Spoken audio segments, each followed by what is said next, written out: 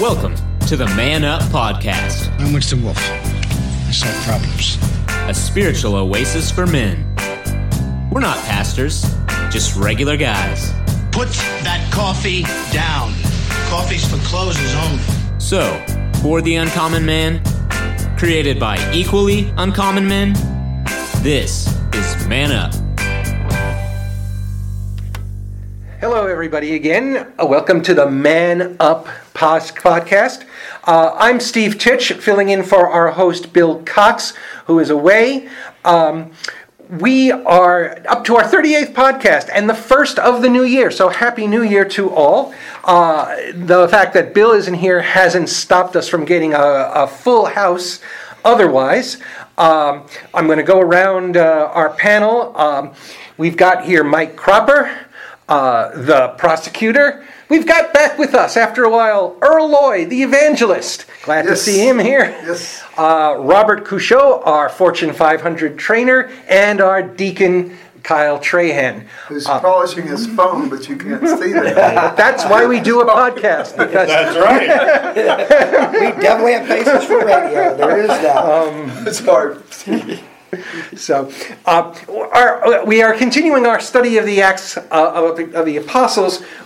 We are up to one of the more exciting sections. We're in chapter 15, the well-known and historical ecumenical conference the early church puts together in Jerusalem. And the debate was over principally whether circumcision was required for new converts, for Gentiles who were embracing Jesus Christ. I'm going to turn it over to Mike Cropper, who, as you know, and as Bill has said, we're an extension of our Sunday school. Mike Cropper led this ABF lesson the previous Sunday. So I'm going to start with Mike, and then he'll get us started, and then we'll go around the room, and we'll all be chiming in. All right. Hi, folks, everyone. Good to see you. Not good to see you. That's good to talk with you. We are so happy to be here. We were talking about Acts 15. Steve mentioned that. And folks, what we're going to do, we're going to be talking about rules. And then and Steve's going to bring out some points too later on. The name of the study that we are in is Liberty versus Legalism. And this again is from the book Connect 360. And this is our chapter 9 or lesson 9 that we have. What we're going to do, we're going to look at a couple points, and then we're going to read the scriptures to you. One of us will read the scriptures, and you can join us. And once again, we're in Acts 15, verses 1 through 29, if you want to open your Bible and join us. So the points that the author wants us to look at in this, Robert, do you mind reading those? I do not. The first page, and then we'll go into the... Do not. We're reading, once again, as Mike said, we're at Acts 15, 1 through 29. Some men came from Judea and began teaching the brethren, unless you are circumcised according to the custom of Moses, you cannot be saved. And when Paul and Barnabas had great dissension and debate within them, the brethren determined that Paul and Barnabas and some of the others of them should go up to Jerusalem to the apostles and elders concerning this issue. Therefore, being sent on their way by the church, they were passing through both Phoenicia and Samaria, describing in detail the conversion of the Gentiles, and were bringing great joy to all the brethren. When they arrived at Jerusalem, they were received by the church and the apostles and the elders, and they reported all that God had done with them. But some of the sect of the Pharisees who had believed stood up, saying, "It is necessary to circumcise them and to direct them to observe the law of Moses." Earl, you want to read the whole next paragraph? I can go all the way through. Oh, you want to go ahead and do it? Yep. Oh, go ahead. Then take it all the way through. Starting again at verse 6. The apostles and the elders came together to look into this matter. After there had been much debate, Peter stood up and said to them, "Brethren, you know that in the early days God made a choice among you that by my mouth the Gentiles would hear the word of the gospel and believe. And God, who knows the heart, testified to them, giving them the Holy Spirit, just as he also did to us, and he made no distinction between us and them, cleansing their hearts by faith. Now, therefore, why do you put God to the test by placing upon the neck of the disciples a yoke which neither our fathers nor we have been able to bear? But we believe that we are saved through the grace of the Lord Jesus, in the same way as they also are." All the people kept silent and were listening to Barnabas and Paul as they were relating what signs and wonders God had done through them among the Gentiles. After they had stopped speaking, James answered, saying, "Brethren, listen to me. Simeon has related how God first concerned himself about taking from among the Gentiles a people for his name, with the words of the prophet. Agreed, just as it is written, 'After these things I will return, and I will rebuild the tabernacle of David, which is fallen, and I will rebuild its ruins, and I will restore it, so that the rest of mankind may seek the Lord, and all the Gentiles who are called by my name, says the Lord, who makes these things known from long ago. Therefore it is my judgment that we do not trouble those who are turning to God from among the Gentiles, but that we write to them that they abstain from things contaminated by idols, and from fornication, and from what is strangled from blood. For Moses from ancient generations has in every city those who preach him, since he is read in the synagogues every Sabbath. Then it seemed good to the apostles and the elders with the whole church to choose men from among them to send to Antioch with Paul and Barnabas, Judas called Barsabbas, and Silas, leading men among the brethren. And they sent this letter by them. The apostles and the brethren, who are the elders to the brethren in Antioch and Syria and Cilicia, who are from the Gentiles, greetings. Since we have heard from some of our number to whom we have no instruction, have disturbed you with their words, unsettling your souls. It seemed good to us, having become of one mind, to select men to you with our beloved Barnabas and Paul, men who have risked their lives for the name of our Lord Jesus Christ. Therefore we have sent Judas and Silas, who themselves will also report the same things by word of mouth. For it seemed good to the Holy Spirit and to us to lay upon you no greater burden than these essentials, that you abstain from things sacrificed to idols, and from blood, and from things strangled, and from fornication.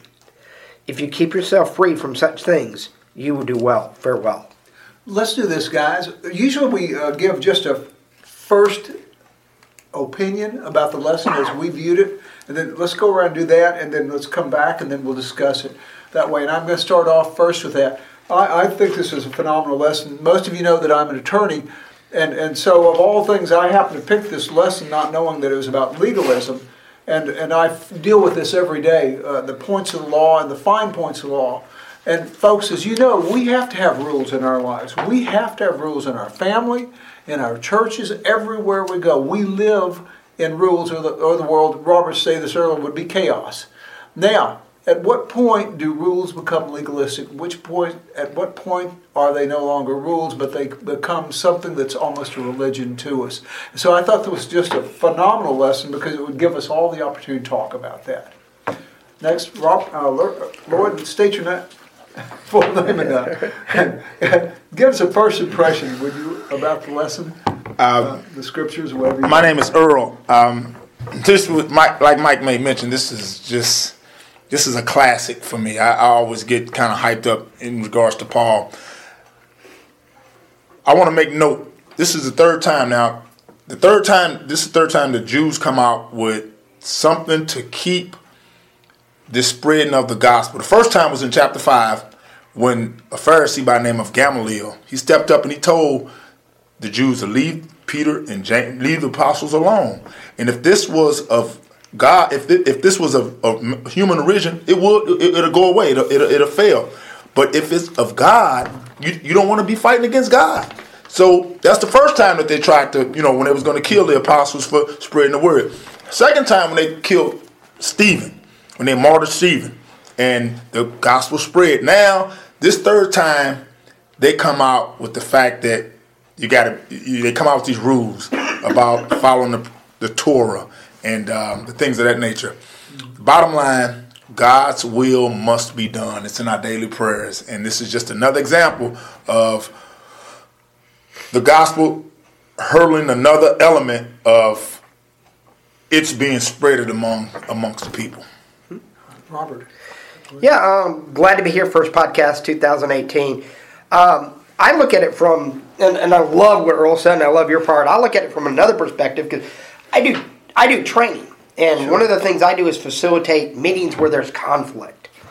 And I am enthralled reading how the apostles have dealt And we've kind of alluded to it as we've gone through this study, that there's going to come a point in time when this Jews and Gentiles is going to come to a head, and we're going to have a big meeting at it. We're there. This is it. And so I really like it from a leadership perspective, looking at how did we deal. This was the seminal conflict of the early church. This was the first, quote-unquote, big decision they have to make after those first couple of early months where, we're kind of putting it all together. And we've kind of grown, so now we've got real conflict. How do we deal with real conflict? And so how they did that, I think, is a real good lesson for us to look at as well. Good. Kyle. I see it from a kind of a whole different perspective. I mean, I didn't, grow up really studying or reading the Bible or anything like that. And so, sometimes I get into this and it's really lengthy and wordy and, I lose my focus to some of it. And, I've read it a couple of times now and, I kind of look at it as from the Gentiles' perspective. Man, here's this guy, Earl. He's come down, he's sitting down, we broke bread. He's told me all about this cool dude, Jesus. I'm digging it. But wait, let's go back here. Let me sharpen up my knife. And not only you, get everybody in your family. We're talking about 70 guys. You better convince there's some stupid ritual we got to perform before you can really be with Jesus. They've turned the church into Amway. But imagine, all right, so you've got some of these disciples, some were raised with all of these laws. Paul's out there. I mean, wasn't he trained pretty well within the law and everything? He knows what this is. Sure. Can you imagine the first time you really sat down? And so he sits down with a guy and he goes through all this stuff. And then he thinks to himself, do I bring up circumcision now? Or do I let all this sink in for a bit? So I kind of see it from both aspects of that and break it down to the man part. We're talking about circumcision. This is no small joke. Most people these days, if it happens, they're a baby. Yeah. We're talking, you're talking to grown men and telling them what you are wanting to do. I will give you the nearest comparison to a man's age is when you decide you are done with children and it is time to go get snipped. And I, at one point, my wife and I made the decision.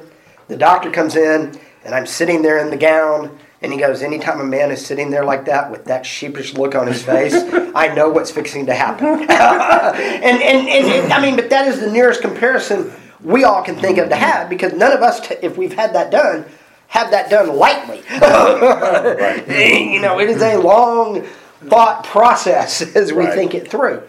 But and that's a really good point. Mm-hmm. Steve. Well, this for me is really among, personally, the most. I find it speaks to me. I won't say the most important scripture, but it speaks to me because I tend to be very much very libertarian, and this section really the church and accepts Paul's argument, and I'll get to that in a minute, but that Jesus Christ liberates us. As part of this lesson, if your readers out there, I urge you not only to read this section of Acts, chapter 15, verses 1 through 29, but there's considerable background in Paul's letter to the Galatians, chapter 2 to the beginning of chapter 4, where he addresses this very issue. It's you could call it a little background. And he is writing to the Galatians, and the church in Galatia was likely founded on the first missionary trip. It's in Turkey. Antioch, to give some geography, Antioch's in Syria, and by now Antioch had become probably, it may have even begun to eclipse Jerusalem as a center of Christianity, of the religion growing. It certainly was sending out Paul and the missionaries. Don't want to get into too much of a debate about that, but you have two centers that come into play here, Antioch and Jerusalem. In Galatians, and I'm not going to go through the whole letter, but Peter comes from Jerusalem to Antioch, where Paul is, and Peter goes, and at first he dines with the Gentiles, and he has, I'm sure they eat seafood. But then some more of the Pharisaic group comes up from Jerusalem, and Paul goes to them, and it's kind of sitting there and saying, yeah, circumcision, all that. And Paul really confronts him on this. And again, I'll point to the text. I won't read the text, but it's a really pointed call out. And we don't know if this was in front of people or if this was private, but it would set up this ultimate council meeting they'd have in Jerusalem. Now we don't read what Paul said actually, what he said to the councils, but we may get some clues in Galatians, because he kind of spells out his thinking on this. And to me, it comes in chapter 3 of Galatians, verses 15. It's verses 15 through 18, where he says something that would resonate very strongly with Jews, more so than Gentiles. He brings up Abraham, and in Genesis, the covenant of circumcision is established between God and Abraham. But Paul points out that before that law of circumcision was established, Abraham accepted God, the monotheistic God, I am who am, Yahweh, as the God. He accepted the promise that Abraham's seed would become this great nation. The law, Paul said, did not come before faith. Faith came before the law. And that is his entire argument here, and the argument that carries the council in Jerusalem. And it brings us to the whole gospel, and it really logically follows from the scriptures we read that the Gospels fulfill the law. The law existed as a hedge, but now law is being written on men's hearts, and that's sometimes hard for Christians to accept. We want to go back to Deuteronomy and point to Scripture and say this, but really what we have here is a liberation. And so there, I've kind of talked about it, and that's bringing it back to what I'm saying. We are liberated to follow the Spirit and prayerfully and humbly walk with the Spirit. And Paul says not to do what you want. He clearly says, does that mean if there's no law, I do what I want? In Galatians he says, no. Don't think that. But he says, do not get caught up in some of the legalism we're talking about. Do not get caught up in discussions of literal chapter and verse, what this word means, and does it mean it's a sin to do such and such on a Monday and not on a Tuesday? He would say, what is the most just thing to do? What does the Holy Spirit tell you about justice and mercy? And that's what the law is. Keep going, Steve. Oh, I'm wondering. Well, and real quick though, but it's the law, but it's a great way of showing how people deal with conflict from a biblical perspective. Let me ask, how many of you guys were here and remember us being called Williams Trace Baptist Church? Am I the only? Absolutely. Wow. Okay, absolutely. So more of us than I thought. I think all of us were. Wow. Okay. Yeah, and that could have split this church in half. Mm-hmm. And explain. We were at Sugarland Baptist Church outside of Sugarland, Texas, which is outside of Houston, Texas. Yes. We originally were on the corner of Williams Trace 59. And not 59. We were at Williams Trace and First Austin Parkway. Oh, okay. And we moved to this location. We're right at First Colony Boulevard and Highway 59 now, more or less. And we moved because we were landlocked and we needed more building space. Well, we moved, but we kept the name, Williams Trace Baptist Church, from our old location. Mm-hmm. And after a while, we moved and we determined, well, this isn't good because people were actually driving down Williams Trace looking for us, and we weren't fine. So we decided we needed to change the name of the church. And we handled it much like this. We let everybody talk about it. We really prayed about it. And then we made a decision and we moved on. And that's really what happens here. Everybody kind of presents their sides. They actually go look at the scripture, in this case, the Old Testament segment that I read that was embedded. And then they prayed. Then they made a decision that was pretty much compromising for it. And then they moved on. And they didn't keep, oh my God, you people in Antioch, you're always bringing this stuff up. The Judaizers didn't keep going back, the same thing. But let's talk about before it got to them talking about it. They thought it was just going to be simple to just send 2 representatives down there, tell them that they can't be saved. And Paul talked them down. Yeah, no, he did. Paul was so heavy. It was so heavy that, we can't deal with you. Let's go back up to the big house and talk to the big people. And can you imagine being in that room with the Jewish council and then Peter, Paul, and James? That had to be some deep conversation. I mean, it had to be some. When I read this lesson, it made me think of. I know most of you all in here had to see It's a Wonderful Life. George Bailey. Yeah. And when right before he was finna go off to Europe. This was after his old man died, and old man Potter was in there. He finna get his hands on the rest of the city, and he just goes off and he leave, and the guy come back, George. That was, but he dumped out what he said, and I thought that the disciples in there just dumped out what was put on their heart in reference to what the Holy Spirit had led them to say. And I can see Paul in his intellectual way really confronting Peter over, okay, so when you were in Antioch, you hung out with the Gentiles, you ate everything, and then when everybody else showed up, you kind of pulled away. So what was that all about? Kind of conversations going on, but doing it in the right way, lording it over. And in a lot of ways, we see Peter maturing here. Because, Peter's always my favorite disciple because Peter's the guy that's going to run out. He's the man who is going to run out, take care of it, and do something about it right away. And you actually see Peter mature here. Yep. Because you could see, if you think about Peter from the Garden of Gethsemane, Peter would have laid into Paul. Oh, no, got me doing it. Just in his way. And now he's matured. And I think there's something there. Well, as our faith matures. It's the Holy Spirit, though, that calms him down. Now, let's talk about this Holy Spirit now. As Paul is going to these islands and proclaiming this word, that thing started getting a head full of steam, man. I mean, people was getting on the wagon. This Holy Spirit, it was moving. It was moving so much to the fact that word had got back up to Jerusalem. It was everybody. I mean, it was the Gentiles, and also this should be a story.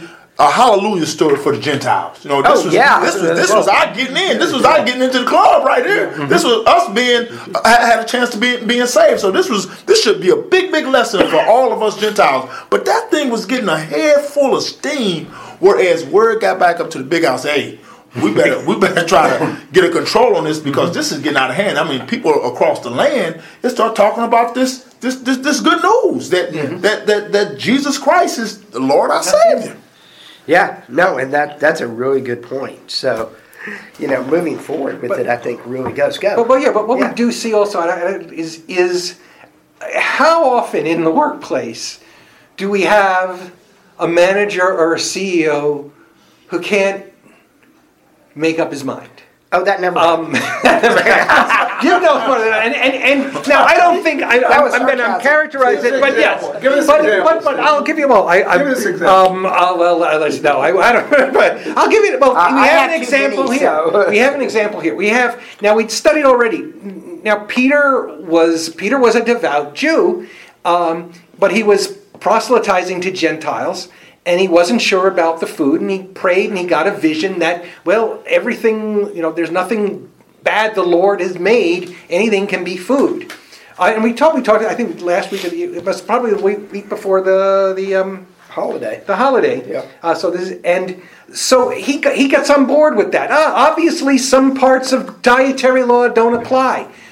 But then he waffles at this visit to Antioch. He's on one side and the other, and Paul says, man, you got to make a decision. And what we see here is, I guess, again, for us who want to be leaders is that you can't waffle forever. Well, you can't and waffle, people are going and- to look for you. And Right. Peter was Well- the Jerusalem leader. He had to make a decision. And there's another part of this. He was speaking one thing because he was saying, no, don't have to be a Judaizer. Don't have to do all that. But then he was doing something else. And this is one of those things where when people see someone saying one thing and doing something else, they tend to believe the nonverbal cues by like 70% than they do the verbal stuff, because anytime there's discongruity between the messages, the nonverbal clues are what get believed by people as they're moving through. And so that's really where this comes in. And then you have what you're talking about, Steve, is you've got to come across and make a decision. I mean, you do. And to what you're saying, and what Kyle was saying earlier, being in the mind of a Gentile. You know. Here's a positive way. You've probably heard, everybody's heard. When you're in a workplace, dress like the guy whose job you want. Just for the job you want. Just for the job you want. So you're a Gentile and you're not circumcised. And yeah, sure, Peter the leader is saying, no, you don't have to wear a tie to work. But I show up with a tie every day, and the people I hang around with wear ties every day. And so, what should I do? Where's my pressure? Where's the pressure on me right now? Or what message is being conveyed to me? Another thing about Paul, Peter more or less made an attempt to speak from Revelation in reference to his dream. James, in verse 15 through 19, 16, is that 15 through 19, he more or less brought scripture into the mix. But Paul was speaking from experience. Paul, let me tell you, in chapter 14, Paul got stoned. They left him for dead. When I was a kid and I got a whooping, did you think I wanted to go back and do what I did to get a whooping for? After Paul got stoned, they gathered around him. He got up and he went back into the city and proclaimed God's word. Not something. But This was talking from experience. You nailed it, though. You nailed a key to church decision making. 3 pillars. Yep. Prayer or divine insight. You could call it revelation. You could call it spiritual interaction, scripture, and experience. And testimony. Which is your testimony. Right. So I mean, and those 3 all have roles in a decision. You can't totally go by prayer. You can't totally go by scripture. You certainly can't totally go by experience. But you have to weigh all 3 have a role, and we've seen good churches perform like that. I'm sure you can speak to that as a deacon. Well, he's most of the time. If they don't, then they suffer massively because they get caught up on one or the other, and they don't have that balance. And balance is so essential. And after they hit them with the revelation experience in the scripture, what does it say in 22? Then it seemed good to the apostles and the elders, with the whole church, to choose men from among them to send down to Antioch to give them the good news that Gentiles can be saved. That's I'm telling you, man. When God's will must be done. So they know. After reading Acts, God got a plan here. God also told Paul in chapter 1 of Galatians. Paul said that when he was called by God, he got a revelation from God himself. This was a revelation. He talking Jesus. What you bring up Jesus is so interesting, because if you just first look at this, you would think that an argument here or decision making where factions in the church face each other, right? Yes. And they present their sides in a manner that sounds like they're fighting, can really be healthy and can be anointed by the Holy Spirit in the end. Right? Which is exactly what you said when you said, look at what occurred after it happened and after they made the decisions and after someone stood up and gave the direction that they sensed that God was leading everybody. But everybody was given the chance to argue or present their side in a way that was that they thought was the most important.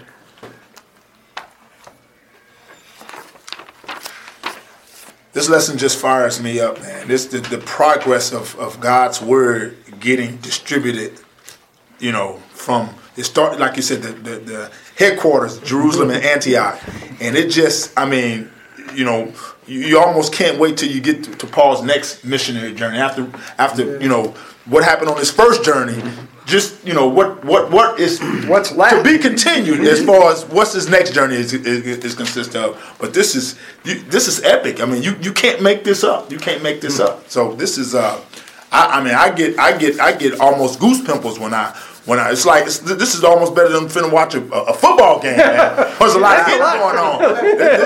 This is prime time stuff here, right here. This is acts. This is action. This is action. This is where it all began. This is where it all This is where the seed was put in the ground and then starting to water, the foundation, so to speak, for Gentile for Gentile Christians. Yeah. And if anybody didn't know, that was the evangelist, Earl Lloyd. He does get passionate, which is just amazing. Well, that's I mean, that's what this is all about, It's is, you know, the excitement and the energy that these guys had. I mean, it had to be irrefutable to see these guys in the everything that they brought to the table at that moment. Yeah. You know, and especially Paul. Look You how know, excited you're y'all get when persecuting, and then all of a sudden you drop to your knees and you talk to a man that you've been telling everybody is dead, and there he is right in front of you.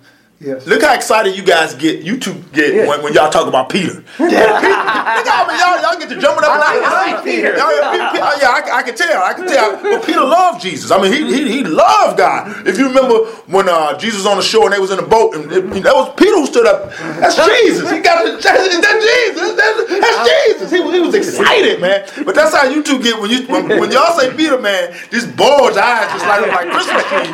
I mean, Peter. But I'm a Paul guy. Paul, man. Paul to get beaten and still go preach the gospel, still on a mission. So that road to Damascus, that what God, you know, wrestled with him with. That's real business. That's just like I have a 30 for 30. I don't know if you all hear, but 30 for 30 is on ESPN. But I have that in my class. Everybody got a 30 for 30. Everybody has a road to Damascus. Something happened in everybody's life where they got an experience where they seeing God, man. With a documentary of your life. You know it better than anybody. And you get to see God. I love 30 for 30s because I get to hear God's action and stories. It talks about Acts in 3rd chapter where God is the author of every story. Every story. Yeah. I mean, your story is a classic. I know you got a testimony. You got a testimony. We all got a 30 for 30 moment. It's like a hallelujah moment. Like, well, I know this was nobody but God. And that's Paul going down the road to Damascus. Paul getting beaten and still coming back and preaching the word. That's the Holy Spirit, man. That preaching amongst those islands and them people getting hurrah. Well, this is God. We got a chance to be saved. And you know, how do you react to a guy who like, he just, you know, gets beaten up and keeps coming back and keeps saying the same thing? Man. I mean, what kind of, you know, with the guy zeal. Keep coming back, man. You don't stop the zeal. You know, you get beaten down, you get left for dead, you come back slinking in, and you just want to kind of hide in the corner. No. Because this come back in with probably more determination. Well, because he's actually met Jesus. What do you? I mean, you can punch me in the face as many times as you want to. I met him. It don't even matter. None of that. It don't matter. But you notice the meeting. Paul, he just didn't meet him. He just didn't meet him. Peter met Jesus. Oh yeah. Paul basically is riding on a horse and running from the horse, blind. You know, basically, well. Who are you? Why are you persecuting me, Paul? Who are you? I'm Jesus. Oh, hang on a minute. You know, kind of a deal. Well, he experienced it. Oh, he experienced. He went from one extreme to the next. He was killing Christians, and now here it is. He preaching the same word that he attempted to destroy. Well, he was so much of a persecutor that the first time he meets James and Peter and everybody, they kind of have to bring him in with somebody. Right. Yeah, no. He's good now. He's on our side. Right. It sure was. Before we run out too much time, I did want to come back and I want to tie two threads that both you guys, Paul and Steve, put together. You talked about when does a rule become too Legalistic in legalistic. nature. Yeah, what- And then you wanted to talk about freedom. And I think those two go together completely. Oh, absolutely. You don't have one without the other in this story, or in our story as Christians. That there is a line in the sand, as Christians, that we cannot cross. And I think we saw it here, because if you look at the lines, where were the lines drawn? Okay, you couldn't eat meat sacrificed to idols, you couldn't eat strangled, and you had to stay away from blood. Those were all Jewish dietary restrictions. they were connected to idolatry. Correct. So That's correct. especially the sacrificial part. I mean, Yeah. it wasn't that they could not eat. Couldn't eat a fish. They could not eat they could not eat a lobster, because that was Right. They couldn't eat a lobster or a crab, But they couldn't get particular rule one was put in sacrifice. place so that, Steve, if you were a Jewish believer who wouldn't do that, that wouldn't forbid me as a Christian from coming and you and I sharing a meal together. That's what that was all. That was all about correct. maintaining the fellowship. Fornication, sexual immorality, once again, that was actually more tied to idol worship than anything else as correct. well. Exactly. All four of But them. Yeah. that was actually, if you look at what made there were two things that made the Christians stand out in the ancient Near East. Number one, there is one God, Jesus is his name, and he saves, and it is salvation by grace. God saves us. Our God came and died, rose back from the dead. He's not here to punish us. He saves us by faith. And we are expected to live our lives in such a way. And those were the two things that made Christianity so radical compared to every other religion at that time. And the second one ties into that. It's the one thing that, hey, you need to keep yourself pure, because that's going to make you stand out. And I think the first one goes into that. Now, take that into y'all's two arguments about when does the law become a law. And we are Sugar Land Baptist Church. And now, I will stand here to tell you, we are... Texas Baptist. Yeah. Not those. Yeah, but I've already we are very much a moderate Baptist church. And let me give it the... Okay, so I grew up in the east side of Houston in Glen Park. I dated a girl who was Baptist. That's how I became Baptist. Well, it's a long story that we could have at some point. I was a believer, but not a Baptist. But do you know, the first time she ever danced, one dance, my prom, not hers. Because Baptists don't dance. Ever. I went to a camp as a youth leader. Legalism. When I was in college, and we get there. Okay, so swimming pool hours. Boys swimming pool from 8 to 10. Girls swimming pool from 10 to 12. What? No mixed bathing. Huh? But That's true. but no, but just had illustrations of how you could take, little things and make it. And as leaders, there's a leadership tie in. And so, and when you do these little things, you're doing holy, righteous laws, right? That's the way that we're treated. That's Right. what's important to distinguish it between what's legalism versus what are rules. I'm sorry to interrupt you. No, that's a good point. Because my point is, as a leader, you have to be careful of the rules and things you set in place that your people follow, because otherwise you end up like a company called Wells Fargo, who puts in place, you have to set up X number of accounts to maintain your deal. So what happens? Oh, Steve, you came in and signed up for a checking account today. You also get a savings account and a credit card, and here's an equity home loan, and there's my 5 for the day. Yeah. But you have to be careful as you set your parameters and your laws up that you're not going to encourage bad behavior. As Christians, where we have to be careful is that we don't set our legalism up to the point that it actually turns people off to Christianity. Because we are excellent at that. There was one of the books that Pastor Creech recommended that I read, Unchristian, and it was a study, Gallup study from the Barna Group that actually was done on Christianity.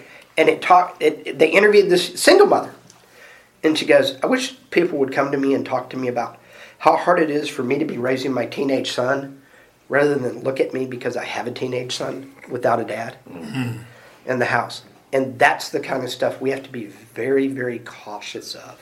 Well, yeah, As Christians. especially when you don't know what the circumstances behind that.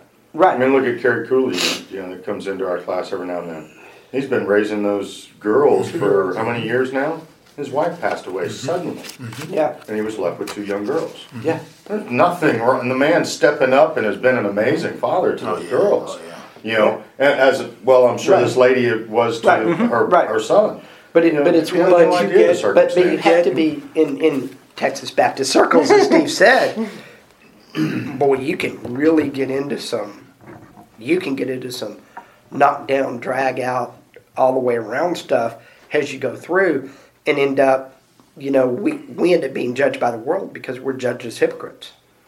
Yeah, we are. Robert, and it's hard. I mean, it really. Yeah. What the reason this appeals not only to the Pharisaic Jews and Christians of the first century, but to Baptists of the 21st and to non-secular groups. The Wells Fargo rules are easy because I don't have to think about it. Something tells me.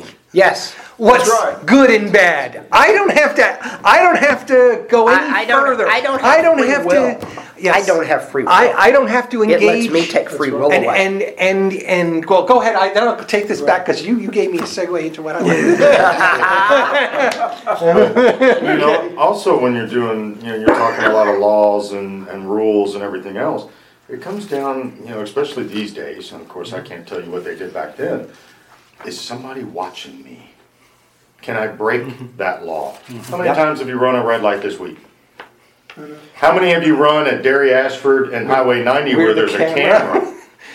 How many times are you going to run that? Once. And you're going to get a ticket? And then you're never going to do it again because at that intersection, someone is always watching. But at the one next in line, are you more apt to speed up or slow down when it turns yellow? Because you can get through. There's no camera there. Nobody's really watching unless that cop's right up there. And you just hope he's not there. So it comes down to a lot of that. The same thing with the Wells Fargo. Nobody's watching till they are. Now they know, we can't do that anymore. There's a camera on me. And so, it's interesting to think of how they figured out what we're supposed to really follow and what we can't. The dancing for the Baptist thing. That was some Baptist, the white man can't dance thing that back in the day said, I suck at this. You can't dance anymore. And some guy and because he's high up in the thing, everybody took it for gold. It was a pastor. It was a pastor, and everybody took it for gold. Yes. But I mean, some pastor somewhere said something. Coming from a denomination that really has problems with the papacy. Well, the pastor said it. It must be true. I shared this in class Sunday. I hope it's appropriate. But I was in a church in the choir, and I was in the praise team as well. And when I filed for divorce, I was told that I could no longer be with the praise team or play with the musicians. Wow. Because I filed. Now, had my ex filed, it would have been okay. Wow. Now, at this time, granted, the pastor was divorced. The head of the deacon board was divorced. Wait.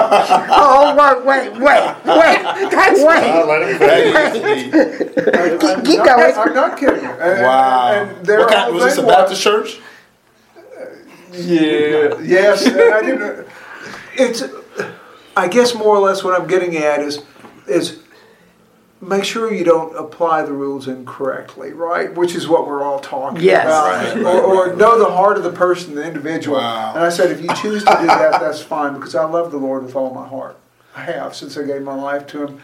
I may have not been the greatest person when I filed for divorce. Maybe it was partly my fault. Maybe it's all my fault. Sometimes you don't know, but you're seeking the Lord. But the point is that I was not given an opportunity to proceed further with the praise team or the choir or the music. What makes that deep when you know the position of the other? You notice I was just kind of grimacing until we went there. Right. And we saw it is, and it was not a hard and fast rule. Our rule is that if you are divorced, you cannot do this. It was you can't file, but it's okay. It's okay if it was done to me. Right. And my point on Sunday was that if he had been a bigger jerk and a cheat and a liar and beat his wife and drove her down to the courthouse to file on him, that would have been fine. Yes. He could have stayed on the praise team in front of the entire church, being all of that and the worst man you could have been, but because of the fact that he decided it was bad. It was the wrong way. This lesson, totally amazing. This lesson is in a lot of our churches. This legalism. This is that's prime example. This is and that's where I keep talking about. Oh yeah, this is. But now, the best this is one of those. I wouldn't be here if that hadn't happened. Well, then that's definitely to our benefit. Yes. Yes. The Man Up class has been absolutely phenomenal for me, and kept me going and giving me just a great light in my life to be with you guys and to be in the class, and so I can see the Lord's hand in it because we know that all things work together for good to them that love God. And if you look back on your entire life, it's that same thing. Of, had I done this, my life would be so different. But then you think about everything that's in your life now, that none of it will probably exist. What happened in your life was supposed to happen. Exactly. God wrote the story. Absolutely. And it goes amazing. Kind of to wrap up, and I do want to get back to the liberty part of this. And verse 10, Acts 15, verse 10, Peter is speaking, and he kind of. One of his arguments. Therefore, he's addressing the Pharisees. Therefore, why do you put God to the test by placing upon the neck of the disciples a yoke which neither our fathers nor we have been able to bear? What are you doing here? and basically he's saying we are liberated from this. Now, I wanted to bring this. I had this thought in the car coming over. This is amazing. This is what this podcast does. Stuff I would not think about on Sunday comes to mind after. But a story, perhaps even older than the Acts of the Apostles, the scripture itself, is the myth of Sisyphus, which I'm sure Paul was acquainted with, being a worldly guy, and certainly many of the Gentile Greeks. The Greek myth of the person Sisyphus who did something bad, sinful, and was sentenced by the Greek gods for eternity to roll a huge boulder up the hill, only at dusk to have it roll down again. And then he had to push it back. And then he had to push it back up. And I bring this up because this myth has survived because it still speaks to the human condition a bit. And we joke about it. Oh, my days feel like Sisyphus. And certainly we can. Paul's contemporaries probably understood this as well, and why the story had some resonance. But that's kind of what this is. They're treating this law as this stone, this boulder that has to be pushed up the hill. Now, to contrast this with some of the things I was bringing up before the podcast of secular world, back in high school even, we read Albert Camus, French existential writer, wrote an essay about that particular myth, and it has been enormously influential, not only philosophically, but the idea behind this. It's called The Myth of Sisyphus by Albert Camus. Is that this, folks, is what life is all about. And in the essay contemplates what is Sisyphus thinking about on the way down. He's grunted all day, sweated, perspired, bled, and has to think about doing this all again the next day. And Sisyphus thinks, well, the reason Sisyphus becomes a hero and finds meaning is that he comes to an acceptance that this is what life is all about. I might as well be happy because it's not going to get any better than this. And he says, the essay ends with, well, we must imagine Sisyphus is happy. And this, now Camus was a philosopher, but this, I think, is what the secular world and a lot of people sell to us. That life is a pain in the ass. And the only enjoyment you're going to find out is what you make for it in between it being a pain in the ass. So go out and have sex, go out and buy things, go out and do this. What this liberation from the law gives us, this boulder, which the Jews had their own version, is that we have a God, a Jesus who basically not only has rolled that boulder up the hill for us. Oh, he got it on the other side. He threw it into the sea. Yep. He threw it into the sea. Now, but what we're also getting here is that he's got a boat off the island. And he's saying, come on, I got a better life for you. You can stay here, sit on the island, do nothing, and claim yourself, oh, I don't have to roll that's great. And there are people who, sometimes that adds to it and they don't get happy. I mean, the other part of the story is, that part of the liberation is that we're being offered an opportunity for a life that God has prepared for us. We can get back to this. Get in the boat. Follow me. I've got something better than all of this than you can ever imagine for you. And not to say you're subject to the things in life, but that I think it's taken me a lifetime to get to the point where I understand this is what Christians have. Yep. This is what I'm trying for, and that the best Christians I met have gotten in the boat, and no matter what the heck happens, it's not about worrying what to do while you're walking back down the mountain to push the next boulder up. And so, and that's where that's what we have here in this story, this liberation from the yoke of, the yoke of an oppressive law, an oppressive code, which Paul laid in plenty of other scriptures says really has been fulfilled, and the prophets had written, and you I actually know it, but I think it's Isaiah who prophesied, "O Israel, your period of hard service is over." Yep. But there it is. Here it is. Well, and I'll compare that, and conversation for a whole other day is looking at life from Viktor Frankl's perspective of man's search for meaning. Going to a different perspective that the meaning is only found within or with faith. And taking that from a different perspective, comparing that, because that does that's the flip side. Yes. Yes. Simply put, it's like looking at the glass saying it's half full or half empty, right? Absolutely. I mean, that's 100% of it. It's really our attitude. It's our faith in God and believing that we have the freedom to do whatever we want to in Christ versus having to follow the rules that are man-made in the church or wherever we go, right? That's one of the things I look at. What a lesson. Guys, it's been great. Bill, if you're listening, I hope we did you proud. Guys, please, Bill, you're out there in our prayers. As Bill likes to say, if you are looking for a Bible-based church, please go find one. We're here in Sugar Land. If you're in the Sugar Land or Houston area, stop by. I invite you. We all invite you to come by on Sunday or come by on Wednesday nights at 7 when we do this podcast. You can come by live here at the church building. Or you can, as Earl likes to do when he's not here, be in the choir. Certainly, we pray for you out there. We hope you're praying for us. Again, we're not pastors. We're just a bunch of guys looking through Scripture and hoping to strengthen our faith and make us better men. So until next week, may God bless you, and good night. Amen. Amen.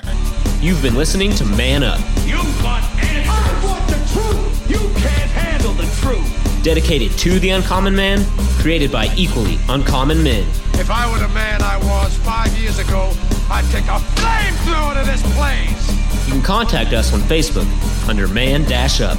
Post questions, and we'll answer them right here on the Man Up Podcast.